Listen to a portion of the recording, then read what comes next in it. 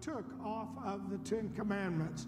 And I know it is a different way of looking at the Ten Commandments, and that obviously some people look at them as the 10 suggestions, and they are not really, they don't view them as commandments. But here at Christian Apostolic Church, we are growing apostolic legacy, and we don't look at them as just suggestions. We believe that they are the commandments of the Lord, and I am sorry they're not optional.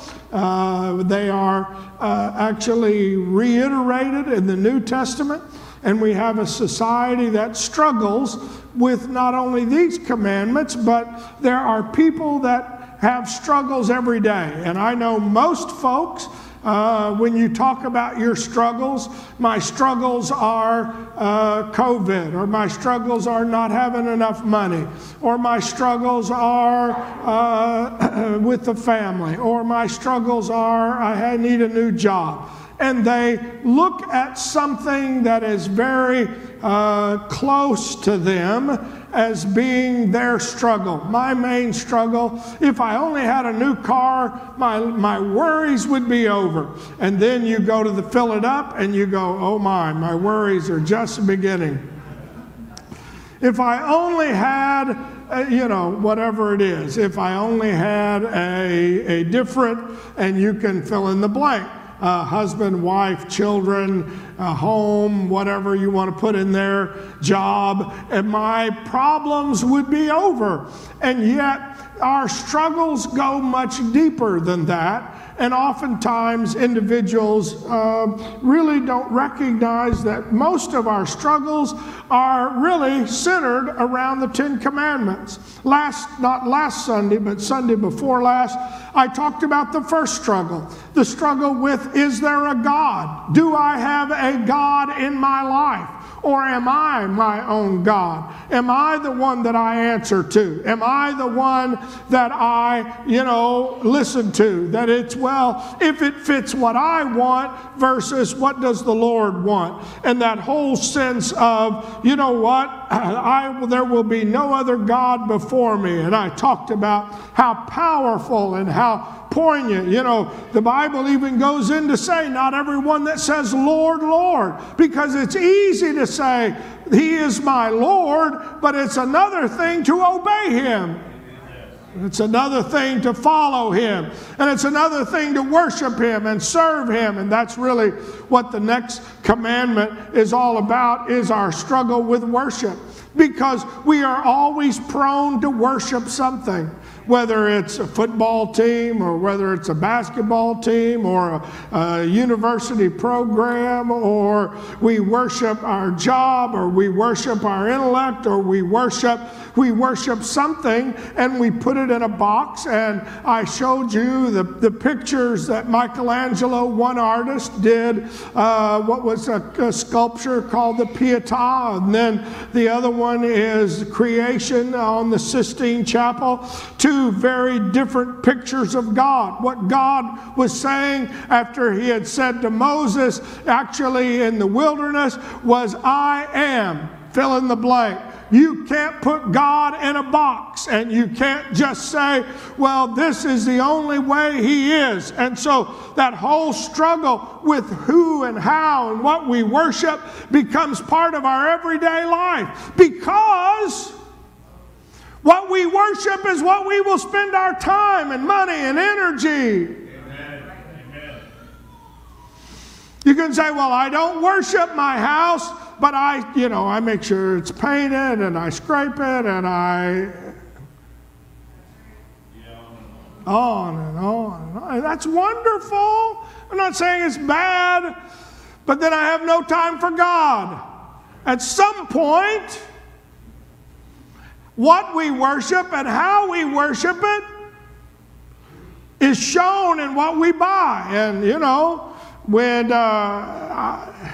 when they all of a sudden the football team wins, or the basketball team wins, then all of the manufacturers start giving away clothes to hundreds of people. right? Thousands and thousands of folks. No, it's a marketing ploy. Oh man, I've got to get the jersey with a, national championship on it, or Final Four, or whatever it is, because that's my team, and we made it, and whoo, hallelujah. Yeah. But I don't worship it, Pastor. Well, in a sense, it can become idolatrous. But anyway, we talked about that last Sunday. I don't want to go into it again. I know everybody was here is worshiping the Lord. And then number 3 was about, taking the name of the Lord in vain. And we touched on that last Sunday night. One of my struggles is with my mouth. And I'm sure you all don't have that struggle. That blessing and cursing come out of the same source. I mean, if I open the spigot and my mouth shoots out all kinds of terrible things, I would hope that at some point when I open the spigot, sweet water would come out. Amen. And it's hard to, reconcile, you've just received a royal cursing, and then they go, oh, by the way, I love you. Hard for us to handle that, huh? Well, that's why we have to be careful about what we say, and we struggle with that. And I understand there were words that I grew up with that you weren't even, supposed to say. And I know when my nieces were little, their family was trying to teach them words, and we had one that just loved to tell what words they couldn't say, and would say it 4 or 5 times while telling you what they couldn't say. Uncle Keith, I just found out that you can't say stupid, and you should not say stupid. I should say stupid. I don't ever say stupid. I've heard other children say stupid, but I tell you, I'm not going to say stupid because it's just in us. When we know we shouldn't. Huh? Then our mouth. Anyway, that was last Sunday, or 2 Sunday nights ago, and so I know you all have all conquered all of those struggles by now. And now we're going to struggle with the 4th commandment. Is the longest commandment in the 10 Commandments. It's got some more verses. It's actually got 3 verses, 8, 9, and 10. It reads in the King James, remember thy Sabbath day to keep it holy. 6 days thou shalt labor, do all thy work, but the 7th day is the Sabbath of the Lord thy God. In it thou shalt not do any work, thou, nor thy son, nor thy daughter, nor thy maidservant, nor thy cattle, nor thy stranger within thy gates. For in 6 days the Lord made heaven and earth, the sea, and all that in them is, and rested the 7th day. Wherefore the Lord blessed the Sabbath day and hallowed it. That 4th struggle is with time. It's the first thing that the Lord made holy.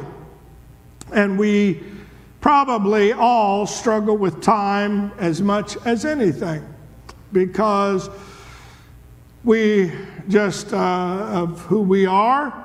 And there are those that love this commandment because they say, I need a day off, and their boss gives them a day off, and that's wonderful. Then of course we have 2 days off.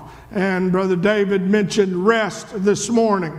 And so we have a lot of times Saturday and Sunday. And then companies are going to a 4-day work week. And so that I have more time, because everybody needs more time. And yet, I understand the Lord said He worked 6 days, and I know the saying that a woman's work is what? Oh, listen to it. You all knew it.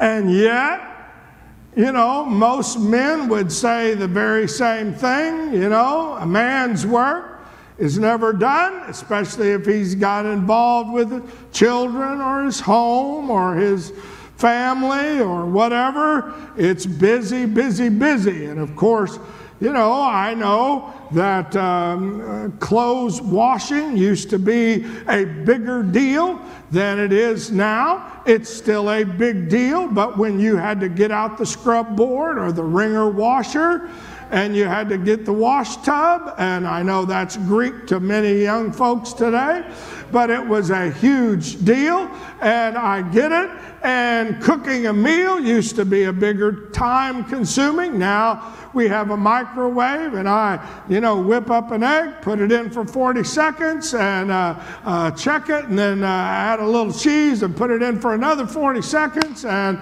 I'm ready to go. So in a minute and, a few seconds, I'm ready to eat, and I'm in a hurry. I put it in, and then I put the toast in, and boom, boom, boom. And if I go by McDonald's or I drive through, and anybody know what I'm talking about? Amen. Amen. And our lives are rushed, and our lives are... And work is not wrong, and work is not evil. And I know, you say, well, I just want to sit and do nothing. And yet, God even said in this that 6 days he worked and the 7th he rested. Was it that he was exhausted? No. But there was that important understanding that I have to have a time for relationship with Almighty God. That's why he made it holy. You want to talk about holiness, it was time. And I know you may say, well, I'll give God 2 hours a week, or I'll give him, I will give him. And wait a minute. He deserves more than that. Amen. He deserves more of our time. He deserves more of our attention. He deserves more. And I understand. And one of the things many individuals, as the television became more prevalent years ago, one of the psychological things that began to hit the airwaves was that you have to limit the amount of time. And there were there were numerous psychologists that said, we're not having them in our home because they steal our time. And I understand, very easy to do. You can, we can all sit and watch a video for an hour and a half, and we didn't talk, and we didn't play games, and we didn't interact. And, that's easy, and it's here, give the kids an iPad or an iPod. I bought my own grandchildren an iPad the other day, and I'm not against those things, but parents, you've got to make sure you learn how to limit those. Right. Amen. Limit them in your own life and limit them in their lives. Amen. Because it will eat your time. Do I have time? And that's why one of the programs that we have going now, as far as, is that parents, you can have a Bible song and a program and I hope some of you are doing that with your children and learning the verse and studying. And why we do the TED Talk and we have the lesson is so that you will have the sheet and you'll be able to talk about it this week with your family and your children, and you'll be able to say, because that's what they're studying in Sunday school and in Wednesday night. And what are we doing is trying to give you, keys and things that you can use to, okay, now we're going to learn this. Now we're going to get involved in this. Now this is going to be part of our lesson. Yes. And yet, sheets are left all around the church, and I understand it. Accident, it happens. Bibles have dust on them. Huh? Yeah. Why? I just don't have time. I've got so busy. And yet, What's so vital is that you set some strong boundaries. It's a struggle, I know. It is a constant struggle. Where do I carve time? And you can't do it once and it's over, but you've got to constantly be aware. I need to set aside time for our family, set aside time for my marriage, set aside time for my home, set aside time for God. And if I don't start that habit now, before long, something spins out of control, and I wonder, what happened? What happened? What went on? And I realize it is I'm not, you know, don't tell me, okay, well, Pastor, you've got it all whipped and you know how to budget your time perfectly. No, it is a constant battle. How do I carve out time? How do I carve out time? And you say, well, I don't want to do that. That's why the fourth commandment, the Lord said, remember the Sabbath day and make it holy. Set something apart as being holy unto the Lord. Yes.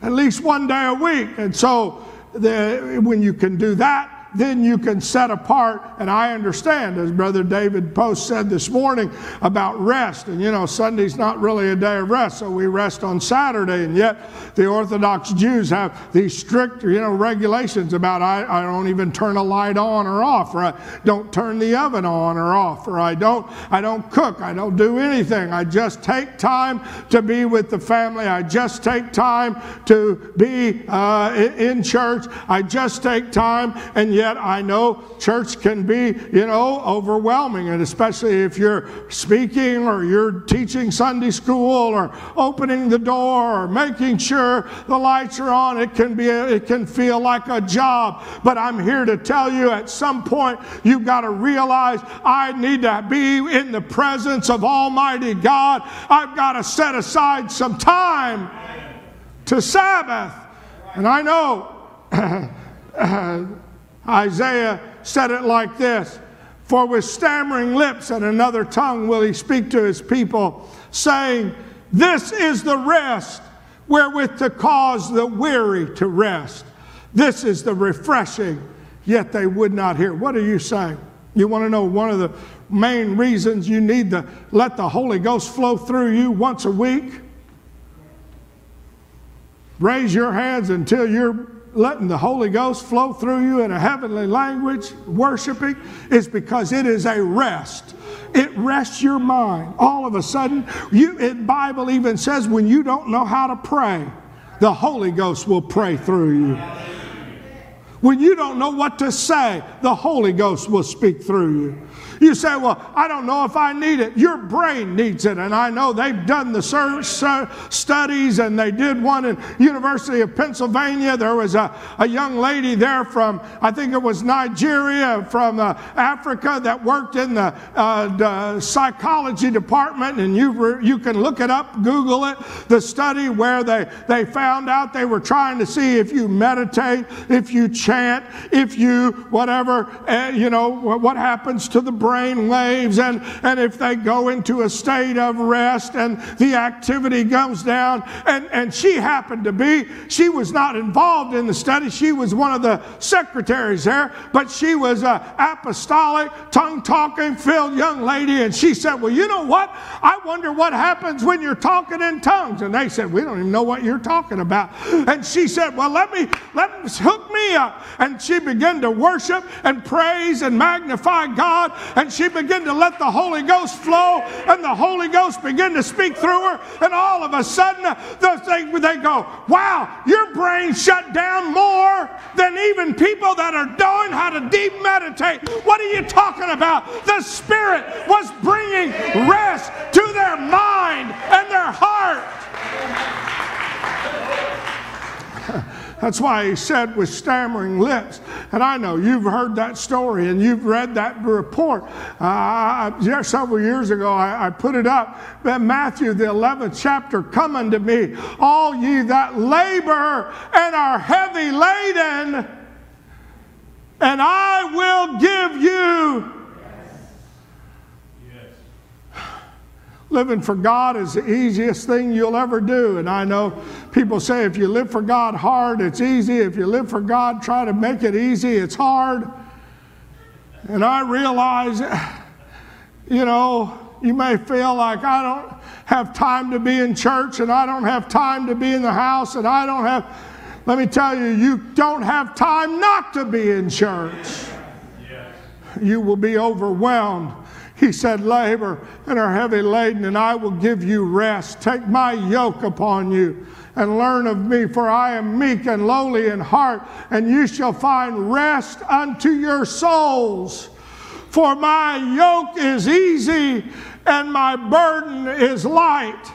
Oh, I know it's hard to find time, but that's why when we come to the house of the Lord, I'm here to tell you that's why, you know, we worship, we sing, is that for a moment you can leave everything else behind. You can not worry about anything else and just sit and soak up the presence of Almighty God. It does your mind good. It does your heart good. It does your emotions good just to simply rest in His Spirit. It's a hard struggle. I get it. I understand. The first 4 commandments are about God and where we're putting Him and our love for Him and how that is important. The next 6 commandments deal with everybody else. Because if you're not connected to God, it's hard to deal with everybody else like God would want you to. You know, it's kind of like going to the ATM and trying to draw out money that you don't have in the account. Yeah.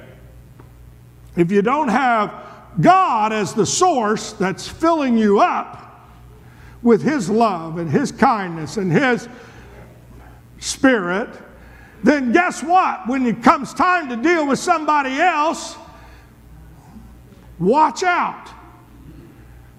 Because you can't do it without having lots of resources. Understand? Just can't keep going to the ATM and saying, okay, he's made me mad, punch, $100 here, $100 here, $100. When the money runs out, now you're mad. You understand? And so that's why the first 4 are so vital. And the 5th one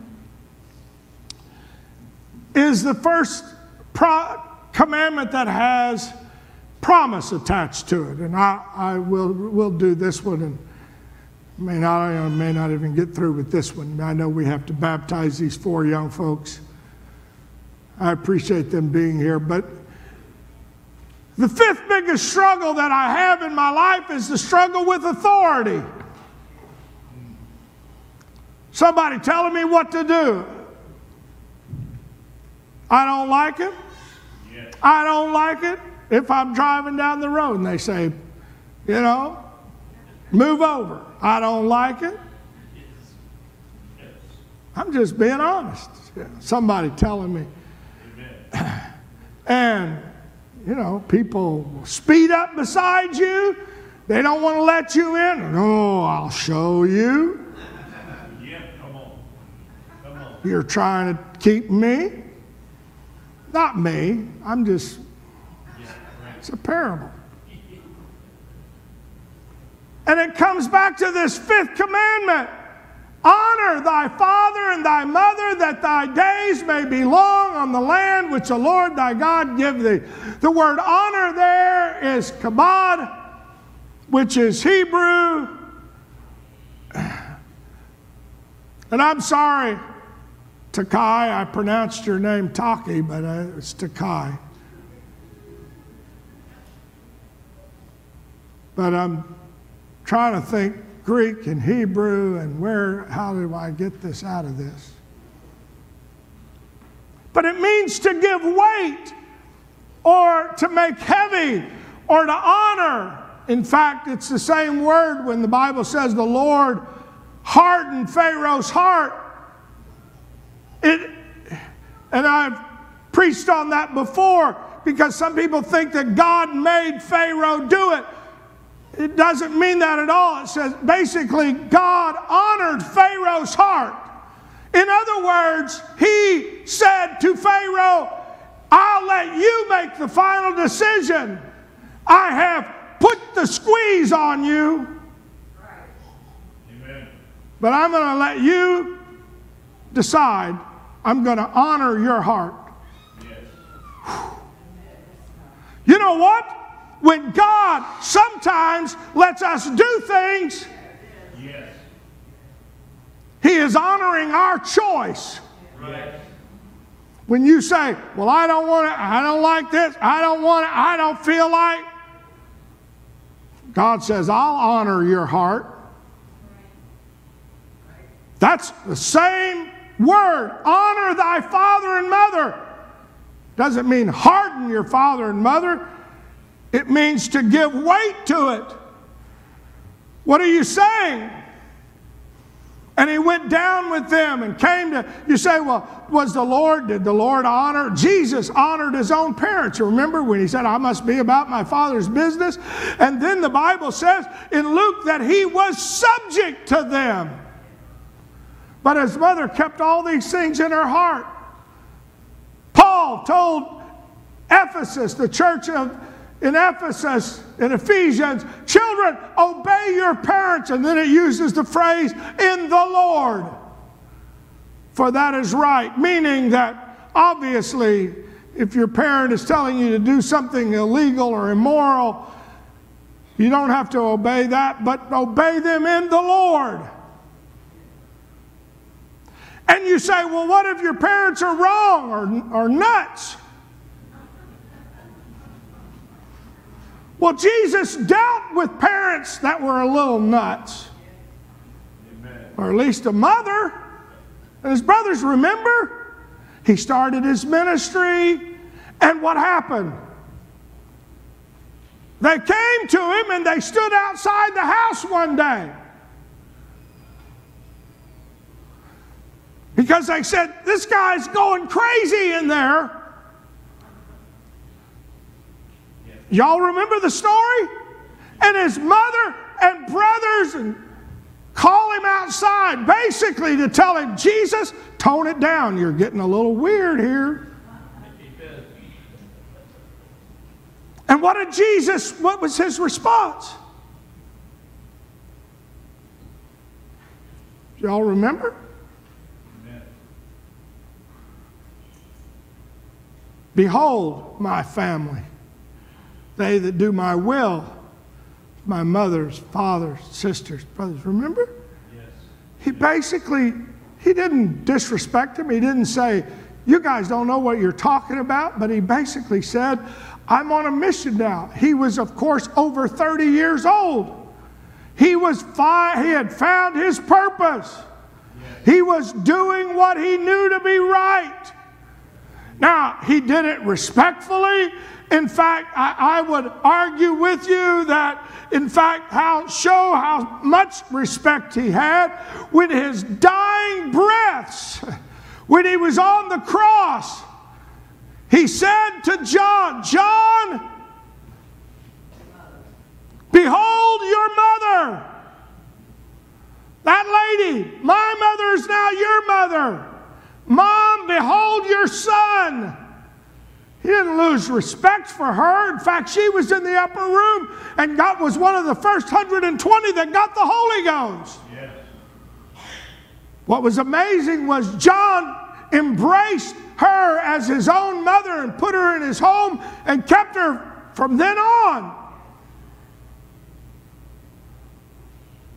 So when Paul says, honor thy father and mother, which is the first commandment with promise, after he said, obey them in the Lord, that it may be well with thee, and thou mayest live long on the earth. And fathers provoke. Notice what he immediately goes into. And fathers, don't provoke your children with wrath.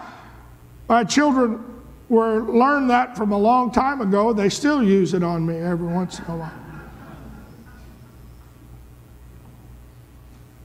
Don't provoke me. But it said, but bring them up in the nurture and admonition of the Lord. What do you mean in the nurture? What does that mean, to nurture someone as the Lord? What does it mean to admonish them of the Lord? Well, Paul earlier in this same book said, for this reason, if you read it in the Amplified Classic, seeing the greatness of this plan by which you are built together in Christ, I bow my knees before the Father of our Lord Jesus Christ, for whom every family in heaven and earth is named, that the Father from whom all fatherhood takes its title and derives its name. What was he saying is, the Lord is the ultimate Father. All fatherhood takes its cue from Him. Yes. But our role as an earthly father is to be like Jesus to our children. Is to let them see what it is like to have a heavenly Father. Amen. What are you saying? May grant you out of the rich treasure of His glory to be strengthened and reinforced with mighty power in the inner man by the Holy Spirit Himself indwelling in your innermost being and personality. You see, our job is to show them what God is like. How would God love them? How would God correct them? How would God be an example for them? How would God be a guardian of them? How would God be a provider for them? How would God be an intercessor for them? Are you praying for? Are you? Honor your father and mother. Honor your heavenly Father. Honor your father and mother. Being the kind of father that your heavenly Father would want you to be an example. If God forgives, guess what earthly dads have got to do?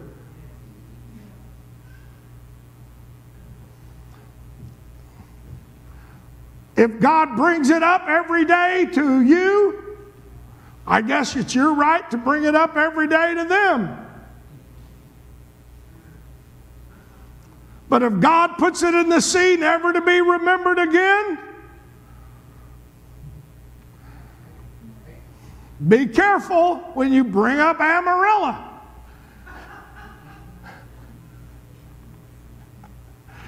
It means just bringing up the same old thing.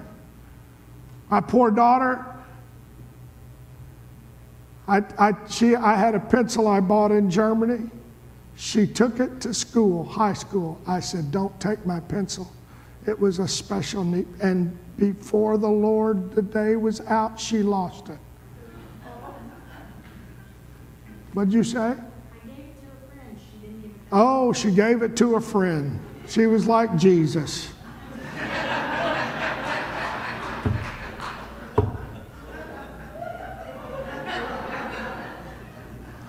A special little mechanical pencil. I've never seen one like it again. Every once in a while, I'll just ask her, have you seen my blue pencil? She needs to remember what she did.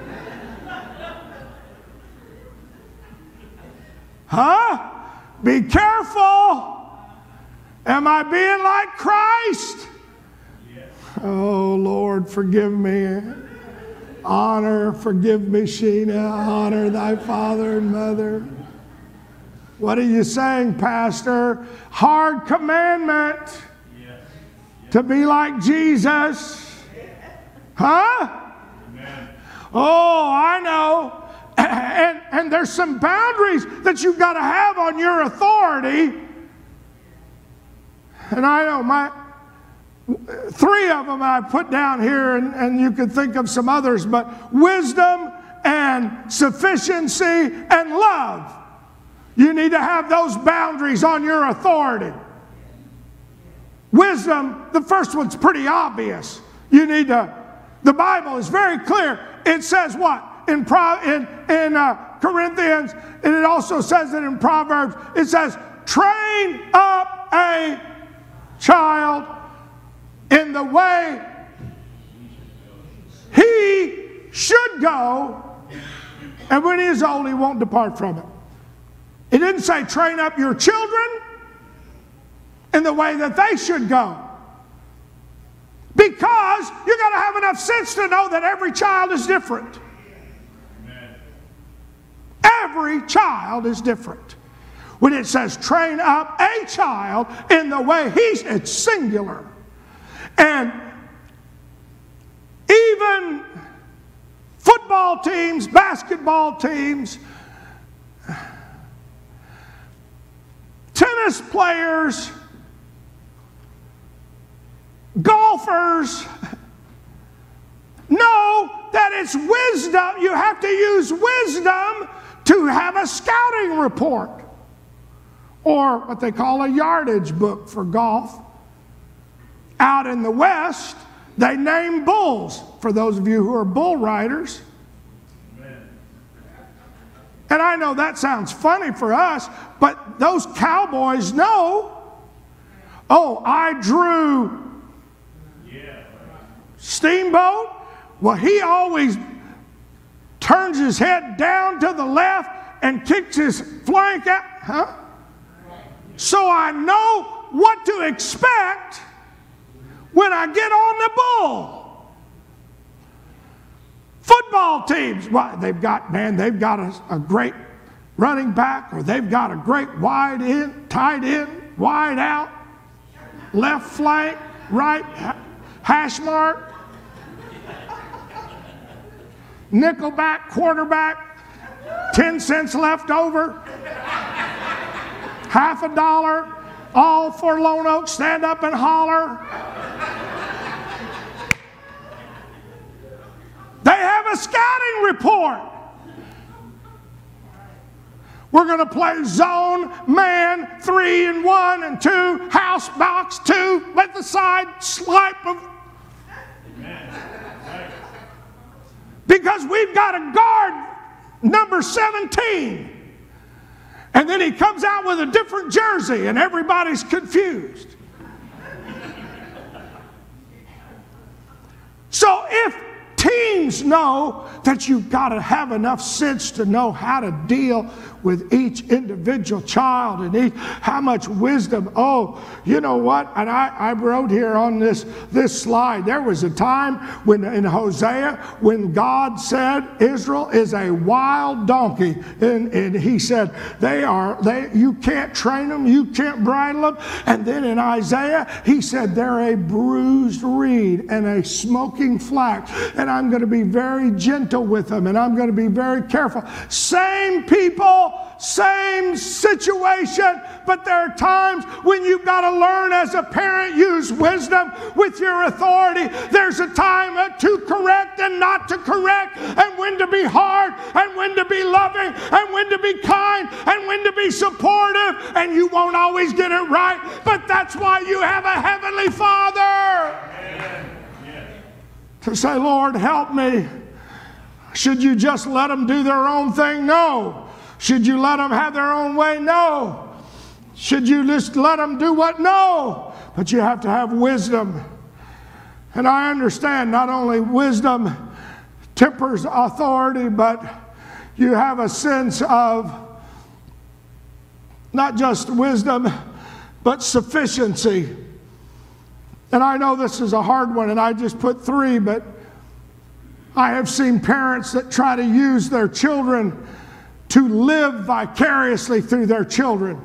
They didn't get to be cheerleaders, so they want their daughters to be cheerleaders. And they didn't get to be the most popular, so they want their kids to be the most popular.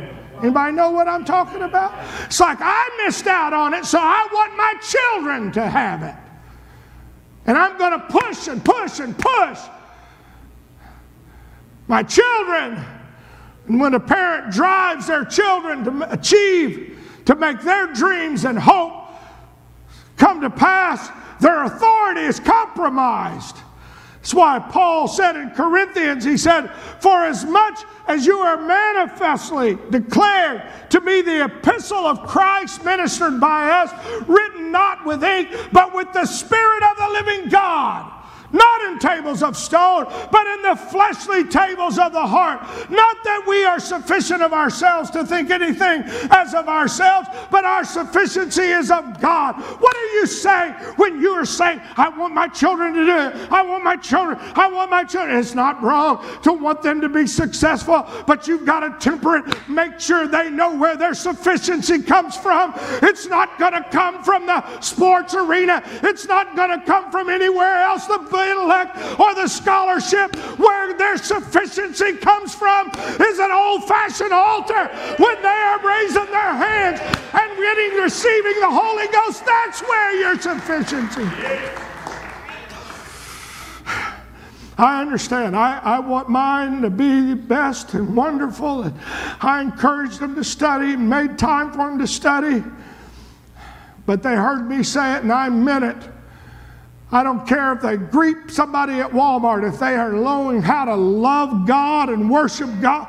Yeah. Not that that's the lowest job, but I'm telling you that, and their relationship with God is eternal. Amen. No matter what they have here, if they don't have something there, when life is over, they didn't honor God. Honor your father and mother. And so your authority gets compromised if you're trying to push them and you're pushing them away from God. So that's why that's so important. The last in that very sense is balancing authority with love. And I know that seems pretty straightforward, but not manipulation, but genuine love. You know, I remember my grandfather, he used to watch Red Fox, and he was always having a heart attack. Y'all don't remember that, it's okay. He was always using guilt and manipulation. You know, I can't get my kid to obey me. I think I feel the big one coming on.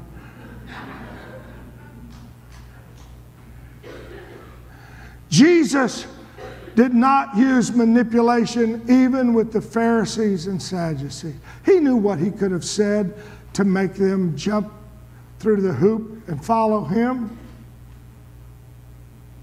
But it's amazing. He gave them a choice. He hardened their heart, if you will. He honored their choice. He would do things like call them, woe unto you, scribes and Pharisees, hypocrites. Read it. 10 verses, 11 verses in Matthew. He goes from calling them serpents and vipers. They're going to not hardly escape a generation of hell. You kill prophets, you stone. And then you know what he says?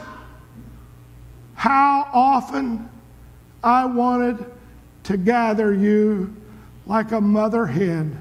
I've tried to love you, and you wouldn't come. Yes. And he said, you're going to one day say, blessed is he that comes in the name of the Lord. How can you, I've tried not to manipulate. Why? Because I want to love like God loves. God won't manipulate you here, folks. I know we have a great service, great music. We can get going, and we can, in the midst of the moment, we can say, you're going to hell, and we're going to manipulate your emotions, and you're going to come. You better run right down to this altar. And then it doesn't translate into a genuine, heartfelt conversion. And we've seen folks go through that, and I'm not against, as Jude said, snatching them from the gates of hell. But God won't manipulate you. He's not going to hold a gun to your head. He's not going to demand. He's going to leave and stand at the door. That's how much God loves. That's how much God, the day I feel like I have to manipulate my children or somehow, it's the day that things are off track, because that's not what God does. Amen. Honor your father and mother. What that means is love like He loved. Would you stand? I know this is not a shouting service today because it's down to what we struggle with. There are 4 young people. Sister Carol, you can take them back. Brother Bob, anybody who wants to go back and show them where, whoever's here wants to go back and help show these young people they're going to get changed.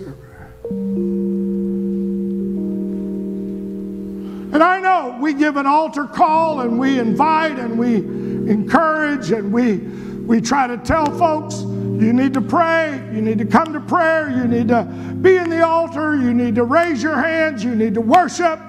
But I'm here to tell you, you have to make a decision. That's how loving God is. And I'm sorry if you weren't raised with a loving father or mother, earthly. But you can have a heavenly Father today. You can have a heavenly source that will in fact be there whenever you decide, I want to serve you, Lord. He is ready with His arms wide open. If you want to pray, if you want to repent, if you want to be healed and changed, and matter of fact,